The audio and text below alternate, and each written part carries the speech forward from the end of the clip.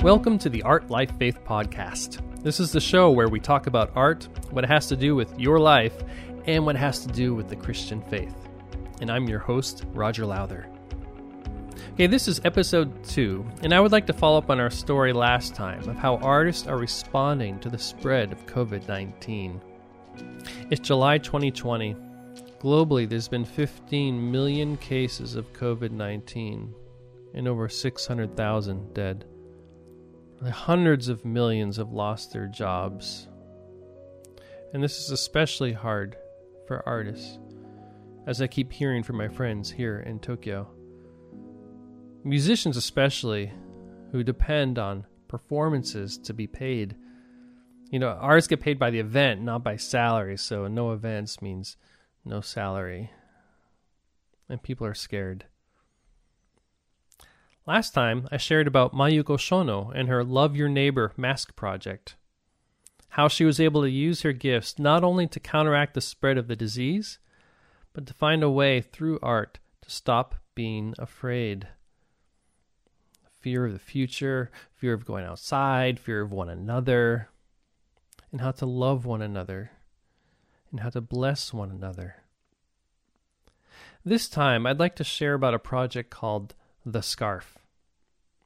It was started by my friend, a visual artist, Shannon Johnston, and involves hundreds of people. It started back in 2011. It was a direct response to the earthquake, tsunami, and nuclear disaster that happened here in Japan. It was a way for people to knit their hopes, thoughts, and prayers for the people of Japan. It was March when the earthquake struck, and it was cold, and it was still snowing here.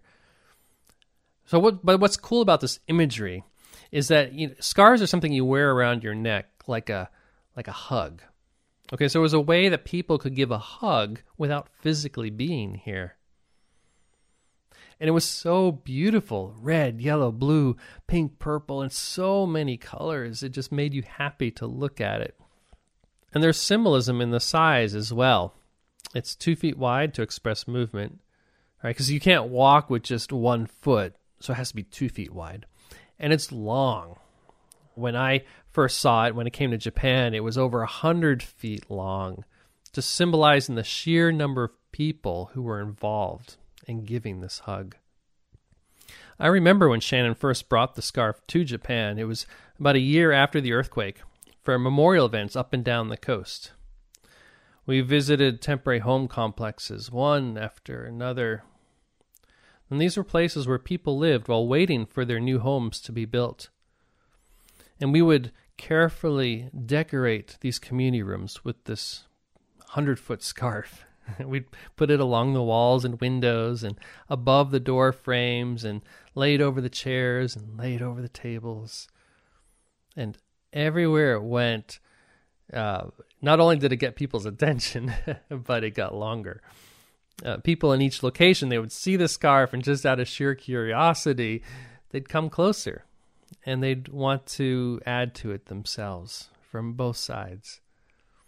They would gather around it, they would talk to each other, they would laugh together, and you could just see the community being built right there. Okay, one of these times there was a little disclaimer here. I don't know anything about knitting or sewing.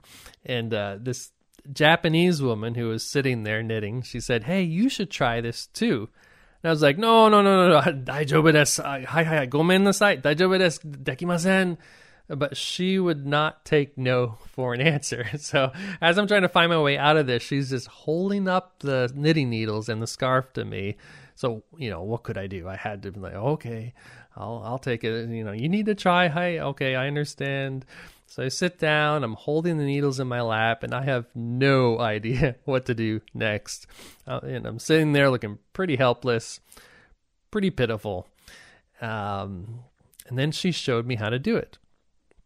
And we're laughing together, and she's showing me this is what you do next. And it was so much fun, While the people around me chattered noisily, I concentrated. I didn't want to make a mistake. What if I ruin the whole scarf? I mean, I suppose that part could have been just cut off, but I really wanted to add at least a few inches to the length if I could. I wanted to be a part of this project, especially since I was arranging the whole trip. So here I am, knitting away, concentrating, and another woman asked me, she said, "How's it going?" And I proudly hold up my pitiful little addition to the scarf, big smile on my face, as if to say, "Look what I did. Look what I accomplished." And, it was nothing. It may have been a couple of inches. I'm being a little bit generous here. It probably wasn't even that. Anyway, it wasn't very much. But I was proud of my little part.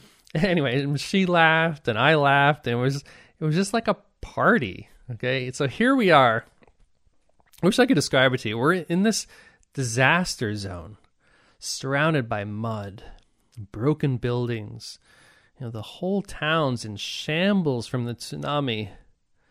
We're in this temporary home complex with people who can never return to their homes. And yet, to be laughing in that environment was so special. It was so life-giving. Anyway, I felt bad about hogging the chair for so long, so I stood up and I handed the needles to the next person, and I'm just looking at this thing, looking at the scarf. Through the length alone, I could just feel how many people had worked on it. And I could almost feel their presence. It was also interesting to me how some of the sections actually looked like they were falling apart. Maybe they were made by people like me. I don't know. But they weren't falling apart, and they were held together by the other sections. It was just such a wonderful picture of how we are not alone, that our stories are stitched together. Disasters continue to threaten the world. The 2011 earthquake was not the last one, unfortunately. But the scarf will never be finished. Actually, symbolically, that's part of it. The knitting needles will always stay part of each end of the scarf, so it can keep getting longer and longer. So after Japan, the scarf actually traveled to New England for Hurricane Sandy. And then it went to Western Australia for wildfires. Then there were tornadoes, floods. And even now during this pandemic, so we can't gather, right? So how are you going to do a scarf? Well, people are actually knitting and sending parts to be added to the scarf. They're doing it in their own homes and then sending it to Shannon. And next year, we plan to bring the scarf back to Japan for the 10-year memorial of the earthquake. We plan to have a conference. Hopefully it'll happen. But it makes me wonder, how long will the scarf be at that point? How many people will have been involved? Just watching the world unravel before our eyes, art can draw us together and encourage us. We will never stop making beautiful things. And we can always bring this beauty to those who need it most. Gathering people, forming community, bringing hope, bringing healing. God knits us in beauty and in love. Where there are hard situations, where hard times, where there are global crises, beauty will show itself in unexpected ways. May we all get to experience it together.